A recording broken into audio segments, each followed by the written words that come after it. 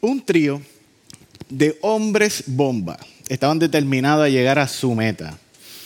Su meta era una base militar en Italia, de italianos, que estaba encontrada en una ciudad al sur de Irak que se llamaba Nasiriyah.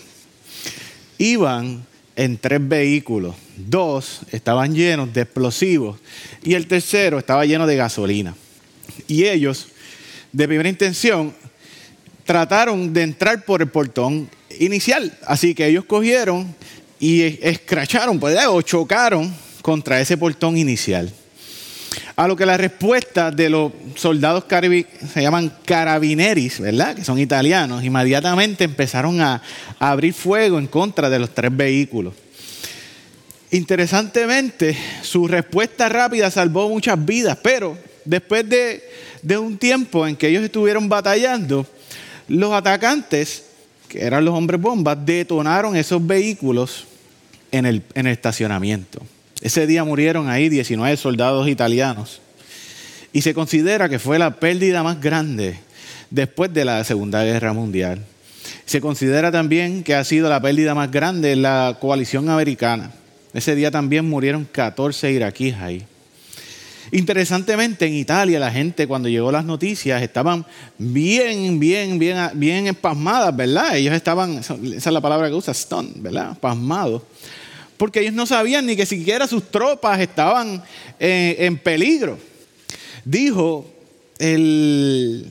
la persona que habla por el Prime Minister, ¿verdad? Por el primer ministro, que se llama Fabrizio Chiquito, dijo lo siguiente: hasta el día de hoy, muchos de nosotros no nos habíamos dado cuenta que nuestro país estaba en guerra. Hasta el día de hoy, muchos de nosotros no nos hemos dado cuenta de que estamos en guerra. Padre Señor, gracias por este día. Ayúdame a compartir lo que has puesto en mi corazón para tu pueblo, Señor. Ayúdale a ellos a escuchar, a abrir su corazón y a mí esconderme en ti y a hablar solamente lo que está en ti. En nombre de Jesús, amén, amén y amén. Hermanos, como pues este batallón militar italiano, aunque era parte de la milicia y estaba preparado con maniobras militares, ellos no sabían que estaban en guerra. Y esto le costó la vida a muchos. Ellos estaban en el lugar incorrecto, con la conciencia incorrecta. Así que hoy tengo que decirte algo, y esto viene desde mí. Y es que si tú no estás en guerra, estás perdiendo la batalla. Porque todos estamos en guerra, ¿verdad? Todos. Lo que pasa es que hasta el día de hoy, muchos de nosotros nos hemos dado cuenta que estamos en guerra. ¿Okay? En 1 de Pedro 5:8 dice: sed de espíritu sobrio, estad alerta. Vuestro adversario el diablo anda al acecho como león rugiente, buscando a quien devorar. No hay generación, yo entiendo, ¿verdad? Esta es mi opinión. No hay generación en la historia que pueda decir que sabe batallar contra un enemigo invisible que nosotros, ¿verdad? Que no se ve a simple vista. Para los que vean este video en 20 años, pues es el COVID, ¿ok? Yo, sin temor a equivocarme, puedo decir que este año fácilmente ha sido de los años que más se ha hablado de la ansiedad, ¿verdad? Que es otro de los enemigos que no podemos ver. Pero se nos olvida fácilmente. Cuando digo pero se nos olvida, es que yo me estoy incluyendo ahí. Es que nuestra guerra no es contra un enemigo. Nuestra batalla no es contra carne ni sangre, ¿verdad? Ni contra bacterias, ni con beta, ni con delta. Es contra espíritus y potestades. Estamos en guerra en contra de un enemigo que no vemos, Satanás.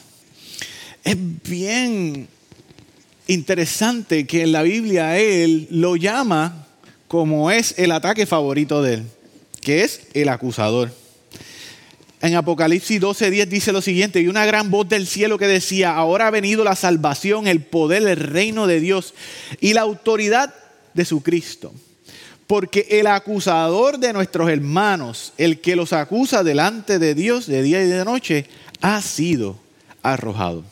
Uno de los ataques más comunes del enemigo es con estas acusaciones continuas.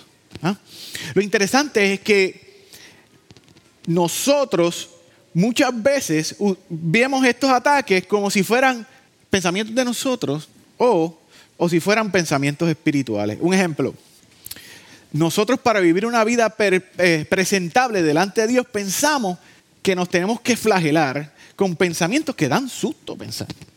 Hay gente que le pasan pensamientos por la mente que creen que son de ellos y que son del Señor, son un ataque del enemigo, que son necesarios para ellos vivir una vida presentable delante de Dios. Y eso es una mentira. Este ataque, bien interesante, que puede ser un solo pensamiento. Ustedes han tenido, y yo he tenido un pensamiento que por el día estamos y ese pensamiento nos pasa por encima de la cabeza o lo desechamos y vamos. ¿Verdad? Pero ¿qué pasa cuando este pensamiento persiste? Una vez y otra vez y otra vez, ahí te digo yo, inevitablemente nosotros vamos a tener que preguntarnos si este pensamiento que nos está llegando es verdad. ¿Algunos han tenido un pensamiento repetitivo de esta manera? Yo los he tenido. Pero todo el tiempo. Yo no sé si a ustedes le ha pasado, pero el más común, y pues a lo mejor no es guerra espiritual, pero es bien común, y es cuando tú piensas que se te queda la estufa prendida. Válgame Dios, eso puede rajar a cualquier hombre. Bueno, cualquier mujer. Hombre, no pensamos en eso, ¿verdad? Pero si la estufa se quedó prendida, ese pensamiento te llega a la mente. Y si, vamos, es Christopher Vega, pues está bien, el seguro lo paga. Lenny, no es verdad, Lenny, no es verdad. Pero si es mi esposa, no importa dónde estemos, hay que volver, porque nosotros tenemos una estufa de gas, ¿verdad? Así que hay que volver. Imagínate ese pensamiento así, tan agudo, pero diciéndote que no vales nada, que eres un pecador, que estás sucio, que no eres agradable delante de Dios, que Satanás tiene el control de tu vida.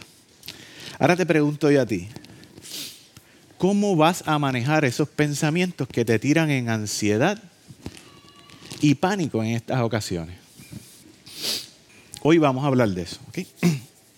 Yo quiero hacer una aclaración. Y la aclaración inicial, para que este sea el contexto de lo que vayamos a hablar, es que nosotros no vivimos en una dualidad.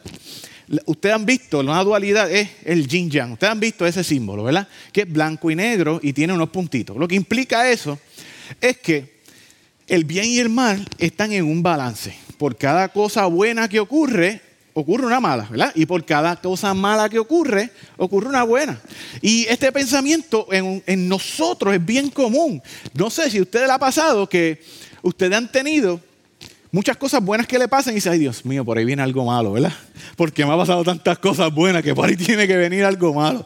Y pensamos así, pero esa no es la verdad. No hay un balance de fuerza, eso no existe, eso solamente es Star Wars, ¿verdad? Porque Dios tiene el poder absoluto, Él es soberano. Él dice que el enemigo está bajo nuestros pies a ese nivel, ¿ok? Sin embargo, Satanás es el gobernante de esta creación caída. Y aunque él no tiene el poder de efectuar sobre tu vida, él sí puede acusarte y sembrar duda, ¿verdad? Desde el Viejo Testamento hasta el Nuevo Testamento, Satanás es conocido en la Biblia como el acusador. Y miren, acabamos de leer en Apocalipsis 12, ¿cómo son las acusaciones de él? De día y de noche. Satanás no puede hacer algo más. ¿Te acuerdas del dicho que nosotros decimos, mira, si te acercas a la esquina, Satanás empuja, ¿verdad? Si no, la Biblia lo diría como el empujador. Él no puede hacer eso. Él es el acusador. Él lo que puede es acusarte. Vamos a examinar algunos pasajes bíblicos que nos ayudan a manejar esos pensamientos de manera fisiológica, pero bíblica, y otras espirituales, pero prácticas, ¿verdad? Voy un poquito rápido porque el tiempo está ahí, pero me estoy dando a explicar, me estoy dando a entender hasta el momento. Ok. Primera de Reyes 19, del 1 al 8, está hablando de Elías, ¿verdad? Elías, para que usted tenga un poquito de trasfondo, ya a este capítulo, él ha derrotado los profetas de Baal, fueron 450, así que él está bien cansado. Pero él ha tenido esa victoria magna en el nombre de Dios para su gloria, pero ocurre esto del 1 al 8. Y Acab, que es el rey que estaba ahí en Judá en ese momento, le contó a Jezabel, que es su esposa, todo lo que Elías había hecho y cómo había matado a espada a todos los profetas, ¿verdad? Punto. Y esto es acá de Baal. Entonces, Jezabel envió un mensajero a Elías diciendo: así me hagan los dioses y aún me añadan, si mañana a esta hora yo no he puesto tu vida como la vida de uno de ellos. Primero, voy a hacer un paréntesis aquí. Jezabel está jurando por unos dioses que Elías acaba de derrotar y que él acaba de decir son non-existent, ¿verdad? No existen. Pero nadie está diciendo que los pensamientos que tienen que pasar por tu cabeza y las acusaciones son lógicas. Eso es bien importante. Así que Jezabel dijo: así me hagan los dioses y aún me añada, pero si mañana a esta hora yo no he puesto tu vida como la vida de uno de ellos, ¿sabes que te voy a liquidar? Él tuvo miedo y se levantó y se fue para salvar su vida y vino a Berseba de Judá y dejó allí a su criado. Y anduvo por el desierto un día de camino y vino y se sentó bajo un enebro, pidió morirse y dijo: basta ya, Señor, toma mi vida, porque yo no soy mejor que mis padres. Y acostándose bajo el enebro se durmió y he aquí un ángel lo tocó y le dijo: levántate y come. Entonces miró y he aquí a su cabecera había una torta cocida sobre piedras calientes y una vasija de agua. Comió y bebió y volvió a acostarse. Y el ángel del Señor lo volvió por segunda vez, lo tocó y le dijo: levántate y come, porque es un largo camino para ti. Se levantó pues, comió y bebió. Con la fuerza de aquella comida caminó 40 días y 40 noches hasta Horeb, al monte de Dios. ¡Wow! Vemos en esta porción bíblica varias cosas. Lo primero es que la amenaza, el miedo que ese pensamiento ilógico le produjo a Elías, produjo lo siguiente: lo hace huir, ¿verdad? Lo produce pensamientos de muerte. Le dice: Señor, mátame. Y prefiere estar muerto a causa del miedo que él tenía. Y lo otro, lo pone súper ansioso. El miedo que le produce esta amenaza a Elías es tan grande que Elías está en un lugar en Judá, en el monte Carmelo, ¿verdad? De donde él está a donde él llegó, a Berseba, son 109 millas. Y en la Biblia nunca dice que él paró. Dice que él paró cuando llegó al sitio, que era en la playa, porque de ahí para allá no hay más nada. ¿Okay? Y dijo que de ahí él dejó a su criado. Yo me imagino, y siguió por el desierto un día y medio más antes de acostarse. Yo me imagino, perdóname, una persona normal para este tiempo lo que caminaba eran 30 millas cuadradas. O sea, este hombre triplicó lo que en la vida una persona haría normal más que por el miedo. Yo me imagino que el criado de él, pararon en Judá porque el criado de él dijo: mira, déjame aquí porque me vas a matar. O sea, llevamos 109 millas, brother. Esta cosa está mala, me duelen los pies, las chanclas están rotas. Yo tengo que dormir, tengo que comer, tengo que hacer algo. Tú con ese miedo me vas a matar a mí. Déjame aquí y síguelo por ahí. ¿Ok? Eso es la versión amplificada de Christopher Vega. Eso no dice la Biblia. ¿Ok? Pero esta porción bíblica podemos dar algunos consejos fisiológicos espirituales de cómo cuidar nuestra mente, cómo manejar la ansiedad y las mentiras y las acusaciones que Satanás pone día y noche en nosotros. Lo primero es, si tú tienes pensamientos de hacerte daño a ti mismo, tienes que ir a una sala de emergencia, ¿ok? Esto es un paréntesis. Lo otro fue, ¿qué fue lo primero que hizo Elías? Elías durmió. Literalmente eso fue lo primero que hizo, durmió. El cerebro necesita descansar para recalibrarse. Un estudio presentado por el doctor Jeff Iliff, ¿verdad? Especialista en fisiología cerebral. Él dice cómo el dormir recalibra y limpia el cerebro. ¿Por qué? Nosotros tenemos venas y arterias que nos corren por todo el cuerpo, pero juntamente con ellas corre un sistema adicional que se llama el sistema linfático. ¿Qué pasa? Cuando tú y yo hacemos ejercicio, nos movemos, hacemos cualquier cosa, el sistema linfático recoge toda la porquería, el exceso, todo aquello que se caen de las venas y de la arteria, que se extravasa. El cerebro no tiene eso. ¿Okay? Por lo tanto, ¿cómo él se limpia? Según Dr. Jeff Iliff, lo que hace es que él espera que tú te duermas y él revierte la fisiología de las venas para entonces, por ahí, en vez de meter de las arterias, en vez de meter sangre al cerebro, bota la porquería, ¿verdad? Y los desechos que se encuentran ahí, toda esa oxidación y todo lo demás. Aparte de que el no dormir ha sido asociado con un montón de condiciones de salud mental y psiquiátrica, ¿verdad? Así que Elías durmió. Eso es lo primero. O sea, sencillo, Elías durmió. El pastor Greg Rochelle, ¿verdad? Habla de cómo en una ocasión en su vida, él se rompió. Literalmente él dice, yo me rompí. Dice, yo caí en una depresión, yo no podía respirar, tenía la respiración cortita, visión borrosa, estaba temblando. Dice, ¿qué pasó? Yo estaba bien, pero un mes antes, casi no dormía. Un mes antes yo hice el trabajo de 3 meses de cantazo. Así que descansar, dormir es bien importante, según, ¿verdad?, la Biblia. Come. Cuando Elías se levantó, la comida estaba hecha por 2 días corridos. Eso sería extraordinario, ¿verdad? Yo sé que pocos de nosotros nos ha pasado eso, pero algún día yo espero que llegue el ángel. El punto es que si tú estás pasando por un tiempo, mi amor, tú eres la mejor. Si tú estás pasando por un proceso de guerra espiritual, de manejo de pensamientos difíciles, hermano, no es el momento para hacer dieta, ¿okay? No es el momento para irte keto, low carb, no, en lo absoluto. ¿Por qué? Porque el cerebro usa 100% de azúcar para pensar, 100% de azúcar. Aquellas personas que entran en una dieta ketogénica, ¿verdad?, que es alta en grasa, baja en carbohidratos y proteínas, lo que hacen es que esfuerzan el cerebro a usar lipólisis o producir azúcar en base a lo que es grasa, ¿verdad? Y pues ustedes saben, todos los que ustedes han entrado en una dieta keto, saben que hay algo que se llama el keto flu. Keto flu es un periodo en que tú te enfermas, que te sientes que te vas a morir mientras haces la transición del mecanismo, la síntesis, ¿verdad? Porque te dan keto flu y dices, me voy a morir, pero no me voy a quitar. ¿Ves? Me voy a morir, pero no me voy a quitar. Pues la verdad es que sí, tú te ibas a morir, pero tu cuerpo compensó, ¿verdad? Y eso está bien bajo algunos estándares si tú estás sano.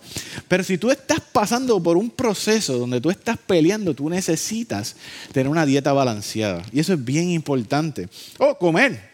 Puedes ir a un nutricionista mejor. Hay una porción bien pequeña, pero bien pequeña de personas que son alérgicas a los carbohidratos. Pero bien pequeña. Y para ellos, ¿verdad? Generalmente la alergia a carbohidratos se expresa con depresión y se expresa con, ¿cómo se llama? Tristezas profundas. Pero estos son personas que llevan muchos años crónicamente enfermos, ¿verdad?, con salud mental. Pero es una alergia a los carbohidratos que les da tristeza y les da depresión. Pero no necesariamente eso le está pasando a usted. A ver, estamos hablando que es 0.00001% de la población. Es bien, bien raro, ¿verdad? Hay algunos alimentos como el monosodio glutamato, ¿verdad?, que se encuentra en los adobos y en otras cosas que sí está considerado que produce depresión y produce ansiedad. Pero tiene que comer.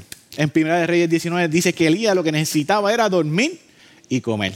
Y que después de eso, ¿verdad?, quedó ready. Dice que después de 2 días de dormir y comer, se le fue la depresión y caminó 40 días hasta su destino. Bien importante. Otra de las cosas que aparece ahí es una vasija de agua. Hidratación. Mano, hoy en día nosotros tomamos más café que agua. Y aquí en Puerto Rico esa es la clave. Más café que agua. Y yo a veces soy culpable de eso. ¿Cuántas botellas de agua está tomando ahora? Hacho, ninguna. ¿Y cuántos cafés? Güey, llevo 4. Son las 3 de la tarde.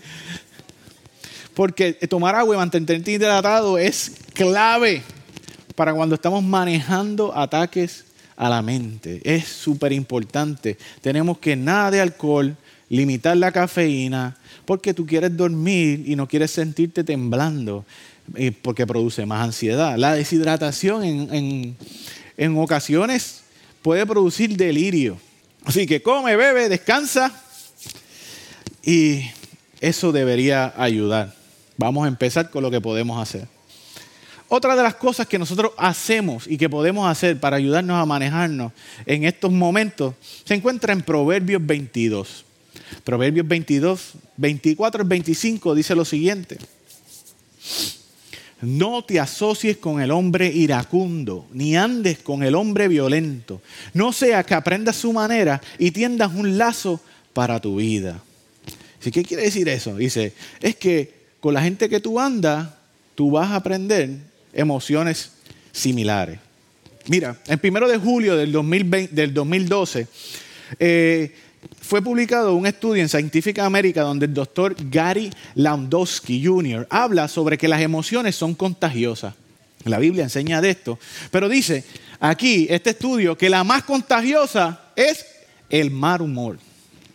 A eso se le llama el fenómeno de contagio emocional. El contagio emocional son 3 pasos para que ocurra un contagio emocional. El primer paso es que el primer estado nosotros empezamos a mimificar la persona que tiene un mal humor. Un ejemplo, te encuentras con alguien de mal humor y empiezas inconscientemente a tú hacer las cosas que esa persona está haciendo. Ejemplo, te encuentras con esta persona y esta persona está frunciendo el ceño, ¿verdad? La frente la está arrugando. Inconscientemente, tú puedes tener un alto riesgo de empezar a fruncir la frente. ¿Qué pasa? El estadio 2 es que tu cuerpo va a empezar a dar un feedback de lo que tú estás haciendo. Adiós, tú estás frunciendo la frente. Quiere decir que tú estás triste. Entonces empieza a enviarle una señal a tu cerebro que tú estás triste. Y el tercer estadio es que empiezas a compartir la experiencia de la emoción de esta persona hasta que se sincronizan las emociones. Bien interesante que entre más tú te encuentres con esa persona, con ese mood, con esa emoción, más es la frecuencia en que tu estado emocional cambia. Esto no solamente es para las cosas malas, sino para las cosas buenas también, ¿verdad? Pero, importante, ¿qué nos está diciendo el proverbio? Aléjate de esas personas con personalidades tóxicas, ¿verdad? Sabemos que hay gente que nos chupa la felicidad, ¿cierto o no es cierto? Ustedes lo saben que sí. Amén. Ya chupan, como ocurrió la amén ahí. Yo pensaba que ustedes estaban, santo Dios. Tienen la capacidad de hacernos sentir emociones que dicen, Dios mío, que esto, manda, llévatelo, te lo mando, ¿verdad? Hay gente que provoca malos hábitos en nosotros, ¿verdad? Tú sabes que si tú te vas con ese brother, tú vas a estar bebiendo toda la noche, ¿verdad que sí? Y si tú sabes que si tú llamas a la tóxica, ¿qué va a pasar? Tú sabes lo que yo quiero decir con tóxica. Tú sabes lo que yo quiero decir con esa. Tóxica y tóxico son los dos. Se pone mal la cosa. La verdad que sí. Hay personas que deciden no ser felices y se acabó. C.S. Lewis en su libro El peso de su gloria lo dice de esta manera. Hay 2 grandes poblaciones en el mundo. Están los que son felices y los que deciden no ser felices. El medio ambiente que a nosotros nos rodea es demasiado crítico para el desarrollo de nuestros hábitos, salud mental y espiritual. Para que ustedes tengan una idea, se hizo un estudio bien grande que yo he hablado de él en ocasiones aquí, en el pasado, sobre nuestros veteranos de la guerra de Corea. Cuando no eran soldados y estaban en la guerra de Corea, el 90 y pico % de ellos estaban adictos a opioides. ¿Ok? Allá en Corea. ¿Qué pasa? En Corea era bien normal utilizarlo. Todos los soldados lo hacían por el frío, porque estaban solos, porque no tenían su familia. Era una manera de entretenimiento y se quedaron pegados. ¿Pero qué pasó? Cuando volvieron a Estados Unidos, más del 98% lo dejó sin ningún tipo de problema porque cambiaron de medio ambiente. Tanta gente que necesita un cambio de ambiente, ¿verdad? Pero déjame decirte algo. Si donde quiera que tú te metes hay un mal ambiente, te tengo una noticia.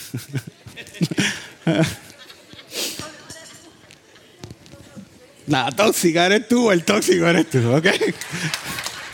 Así que, si Dios habla, oiga tu corazón, ¿verdad? Santo. Proverbios 13:20, hermano, póngase en serio.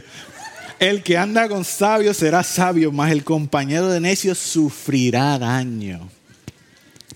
Eso es bien importante. Nuestro medio ambiente a nosotros nos estimula a crecer o nos estimula a menguar. ¿Ves? Por eso es bien importante nosotros venir aquí a la iglesia, reunirnos como iglesia, ¿verdad? Porque aquí hay gente que tiene la misma meta. Nosotros queremos honrar a Dios con nuestras vidas, ¿verdad? Y ser agradecidos a Él. Otro, ejercicio moderadamente. Bien importante esto. En la Biblia habla sobre el ejercicio bien limitadamente. Tiene un versículo que dice que el ejercicio tiene beneficio, pero es limitado versus el ejercicio espiritual, ¿verdad? Pero la Biblia está llena en ocasiones donde habla sobre la disciplina tuya en contra del cuerpo. Tu cuerpo no manda, tu cuerpo... Inclusive Pablo dice, mira, yo tengo que someter mi cuerpo porque no vaya a ser que yo esté hablando y como yo no someta mi cuerpo, entonces yo sea hallado falto. Dice, tu cuerpo no manda, mandas tú. Hablando de la disciplina. Pero el ejercicio tiene profundos beneficios para personas que tienen síndromes de hiperactividad y deficiencia de atención, depresión y ansiedad. Y esto está vaqueado profundamente por muchos años. Esto es bien conocido. Mejora el ánimo, baja el estrés, ¿verdad?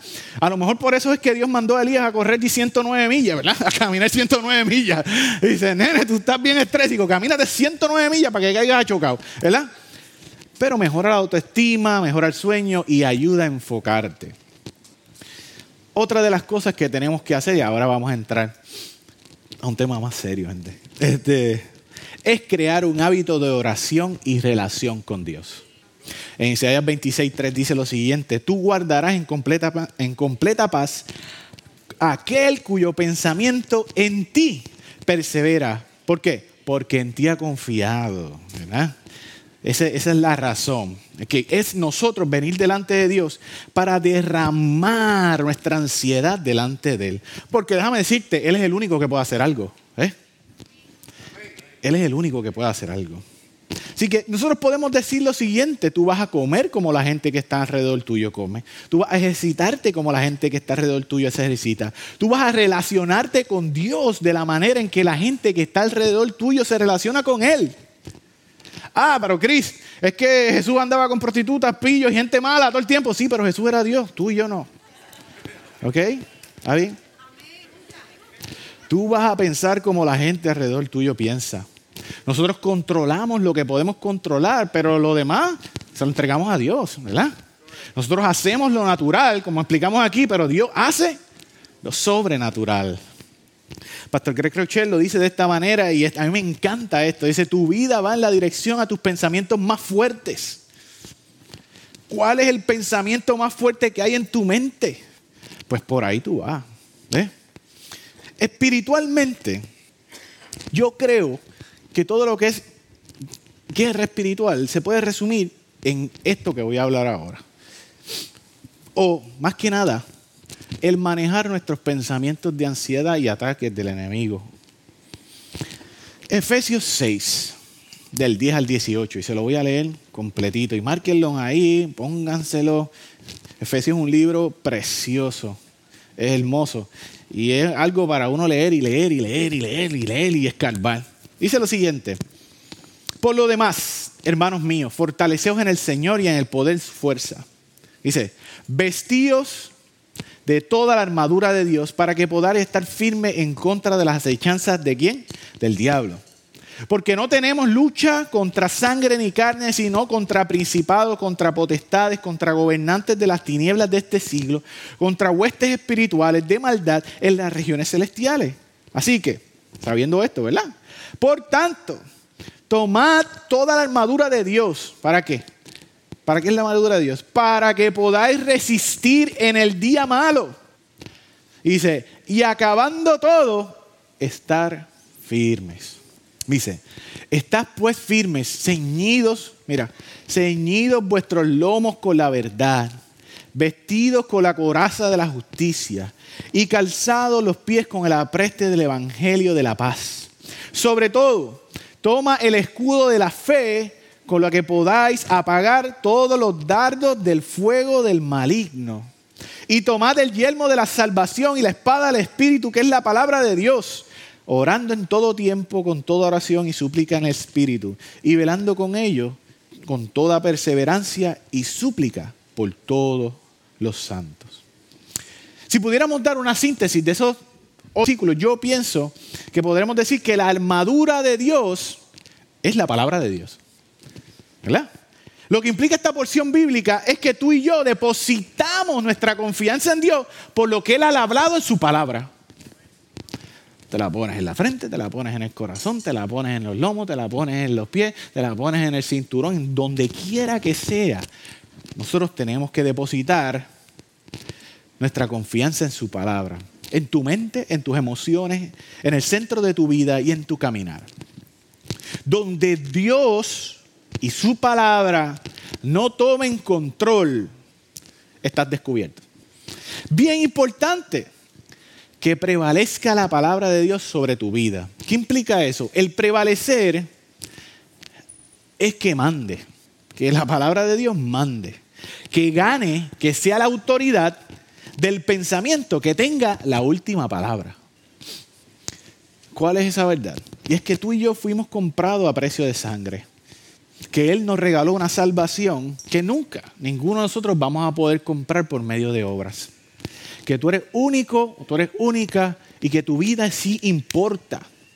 C.S. Lewis, que es uno de mis autores favoritos, como ustedes pueden ver, ¿verdad? Él dijo, tú nunca has conocido un mero mortal. ¿Por qué? Todas las vidas son diferentes. Dios es Dios y Él lo pudo haber hecho de otra manera. Pero todas las vidas son diferentes. Dios te dio la oportunidad de inhalar y exhalar una vida diferente a los demás. Déjame decirte que cuando tú y yo nos vayamos al polvo, nuestra huella digital no la va a tener nunca nadie más. Yo sé que eso es un doble negativo, pero para que ustedes vean la magnitud, ¿verdad?, de quienes nosotros somos. Desde el principio hasta el final, nadie será como tú. Ese es el interés de Dios sobre tu vida. Tenemos que ejercer nuestra confianza en la palabra de Dios y esto es de suma importancia, hermano. Para mí que aquí está la clave. Nosotros tenemos que ejercer confianza en la palabra de Dios. ¿Por qué? Dios y su palabra son uno. Dios no tiene problemas con tu duda ni con mi duda. Él tiene problemas con tu incredulidad. ¿Por qué? El enemigo siembra dudas en nuestra mente para producir una incredulidad. Ese es el proceso, ¿verdad? El problema es que finalmente nosotros vamos a poner en duda la palabra de Dios sobre nuestra vida y la intención de Dios sobre nosotros. Eso lo vemos bien claro en los primeros 3 capítulos de la Biblia. La serpiente le dijo en el jardín a Eva, dice, ¿de verdad que Dios te dijo eso? En Génesis 3, del 1 al 5 dice, pero la serpiente astuta más que todos los animales del campo que Jehová Dios había hecho, la cual dijo a la mujer, ¿con que Dios te ha dicho no comáis del árbol del huerto? Te está implantando una duda. Y la mujer respondió a la serpiente, del fruto de los árboles del huerto podemos comer, pero del fruto del árbol que está en medio del huerto, Dios dijo que no comeríamos de él. Ni le tocaréis para que no muramos, ¿verdad? No muráis. Así que, cuando la serpiente trató de implantar la duda, ¿qué hizo la mujer? Le repitió la instrucción de Dios, lo que Dios había hablado. Entonces vino la serpiente y dijo a la mujer, no moriréis. Le mintió, porque la muerte entró, ¿por qué? Por la desobediencia, ¿verdad? Si no, sabe Dios que el día en que comáis de él serán abiertos vuestros ojos y que serás como Dios sabiendo el bien y el mal. Este es el truco más viejo del mundo, ¿verdad? La regla es que todo lo que salga de la boca del enemigo es mentira. Él es padre de mal, él es padre de mentira. Por lo tanto, él es incapaz de verdad, ¿verdad? ¿Qué pasa? Es bien importante que nosotros hagamos la diferencia entre lo que es la duda y lo que es la incredulidad porque se nos mezclan bien fácil. La duda implica lo siguiente, y la Biblia habla mucho de duda, ¿verdad? Pero también habla de incredulidad. La duda dice, no tengo información sobre el camino correcto, así que no sé si voy bien. Eso es una duda, ¿verdad? No tengo información sobre si este camino está incorrecto, así que pues no sé si voy bien. La incredulidad dice, aunque me digan el camino correcto, voy a seguir mal. La incredulidad es una predecisión a no creer, no cambiar y no creer la palabra de Dios. Y es un insulto a Dios porque Dios y su palabra son unos. No me crean, en Hebreo 3:19 dice que el pueblo que no entró al reposo de Dios fue el pueblo que tuvo incredulidad en su corazón. 3:19. Dice, porque la palabra incredulidad en el original lo que dice es, Dios no es digno de mi confianza. Literalmente, eso es lo que quiere decir. Dios no es digno de mi confianza. Pero sin embargo, la duda ha lanzado a muchos a un gran encuentro con Dios. No fue Tomás el que dijo, yo no voy a creer hasta que yo lo vea y meta mis manos en su agujero. Es la que meta mi dedo dentro de su agujero y meta mi mano en su costado. ¿Qué pasó con Tomás después? La duda de él ocasionó que él tuviera un encuentro con Dios y le cambió su vida por siempre. Charles Spurgeon decía, la duda es como caminar y levantar el pie. ¿Qué es esto, verdad? Voy caminando hacia el frente y levanto el pie. Yo puedo levantar el pie hacia atrás y quedarme donde estoy, o puedo levantar el pie hacia adelante y propulsarme a una relación bien profunda con Dios. Porque para la duda, Dios tiene respuesta. Pero para la incredulidad, no hay respuesta que valga. Te pueden dar todas las respuestas que ya tú decidiste no creer. Así que nosotros tenemos que entrenar nuestra mente como entrenamos nuestro cuerpo a creer en lo que Dios ha hablado. Tenemos que crear hábitos de entrenamiento para la mente. Dice en Filipenses 4:8, en esto pensad por lo demás, hermanos, todo lo que es verdadero, todo lo que es honesto, todo lo que es justo, todo lo que es puro, todo lo que es amable, todo lo que es de buen nombre, y si hay virtud alguna y digno de alabanza, en esto pensad. Como dice mi esposa, en todo lo que es lindo, ¿verdad? En todo lo que es lindo, eso tienes que ejercitarte. Este es el filtro del pensamiento. Cuando te estés ejercitando, pasa por Filipenses 4:8. Pues eso puedo pensar. No, pues eso no puede pasar por mi mente. En Hebreos 5:14 dice, en cambio el alimento sólido es para los adultos, para los que tienen la capacidad de distinguir entre lo bueno y lo malo. Yo te quiero decir algo de esa primera parte. Si tú hoy en día estás pasando por un proceso de batalla en la mente, quiere decir que tú te estás preparando y te estás ejercitando para los alimentos sólidos. ¿Okay?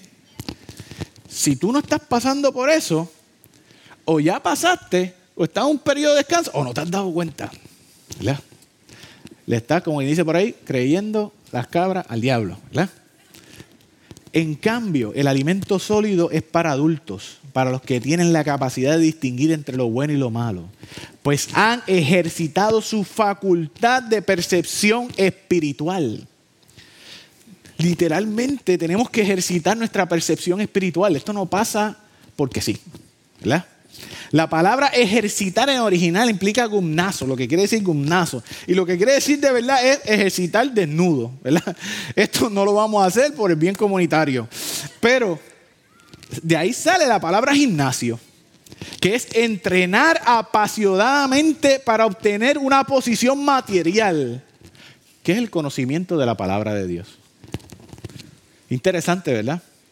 Por eso es que nosotros vamos mejorando con el tiempo en contra de los ataques del enemigo. Se nos hace más fácil resistir los ataques por el entrenamiento continuo. Los músculos están creciendo, se está refinando nuestro ejercicio espiritual. Así que, vamos a hacerte una pregunta, rapidito. Vamos bajando la cuesta, yo creo, no me acuerdo. ¿Cuántos de ustedes llevarían a su hijo a un pediatra que nunca estudió medicina? Que no tiene el conocimiento material y nunca ha ejercido su carrera. Dice, el nene tuyo tiene fiebre, no puede respirar bien. ¿Cuántos de ustedes llevarían su hijo a un pediatra con estas cualificaciones? Nunca ha ejercido. No me contesten. ¿Y por qué nosotros lo hacemos con nuestra vida espiritual?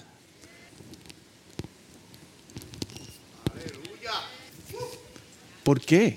Si lo más importante para ejercer es el conocimiento de la palabra de Dios, porque en la Biblia dice que nosotros tenemos que no nos preocupemos por aquellos que pueden matar la carne, pero aquel que puede matar el alma, tienes que saber. Así que la vida espiritual es, y esto es con todo el sentido de lo que quiero decir, es eternamente más importante que la vida física. Y te lo dice un médico. ¿Ok? La vida espiritual es eternamente más importante que la vida física.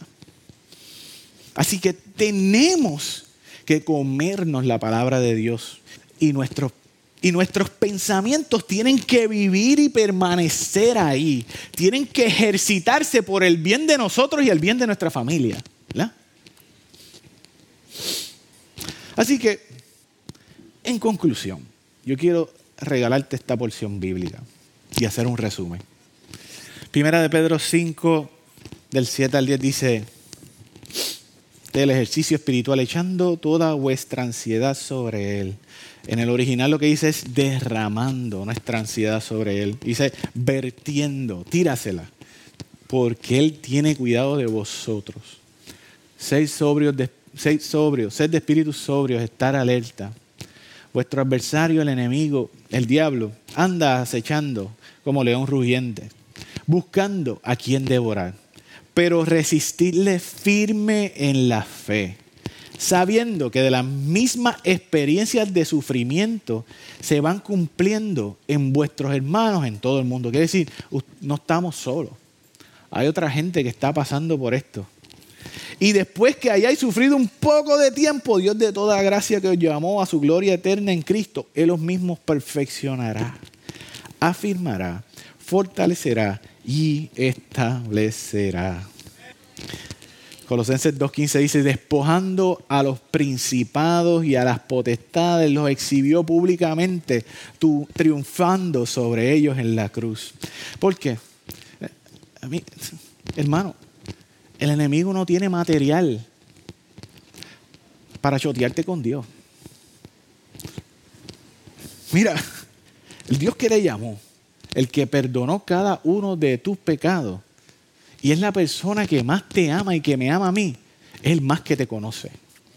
Y no hay nada oculto en el cielo, en la tierra y debajo de ella que se oculte de ella. Y Él no ha quitado su mano de amor sobre ti. ¿Qué te va a decir el diablo a ti que Dios no sepa? No hay nada oculto bajo su amor. Y aún así, dice que nuevas son sus misericordias cada mañana. A veces nosotros predecidimos no creerle y Él predecidió amarnos. Eso es un amor que a mí me vuela la mente. Así que, si algo te da ansiedad, derrámalo sobre el que te ama y el que te conoce. Porque esa confianza, el nosotros depositar nuestra confianza a donde Dios extingue los dardos del enemigo. ¿Qué es lo que yo te quiero decir? Y con esto literalmente termino. Es un tiempo difícil de mucha ansiedad y guerra espiritual, pero nosotros hacemos lo natural y Dios hace lo sobrenatural. Nosotros ponemos nuestra confianza en la palabra de Dios porque Él es digno de confiar. Día a día nosotros entrenamos nuestra mente en la percepción espiritual para aceptar la perspectiva de Dios sobre nuestras vidas. Nosotros vamos a derramar nuestra ansiedad sobre Él porque Él nos ha aceptado con su perdón incondicional. Juan 8, 10 al 11 dice Jesús. Entonces Jesús se incorporó de nuevo y le dijo a la mujer, ¿dónde están los que te acusaban? Ni uno de ellos te condenó. Dice, ni uno, Señor, dijo ella. ¿Cuál es la respuesta de ella? De Jesús. Yo tampoco. Hermano, si tú no estás en guerra, estás perdiendo la batalla. Porque todos estamos en guerra. Lo que pasa es que hasta el día de hoy no nos habíamos dado cuenta. Dios me los bendiga.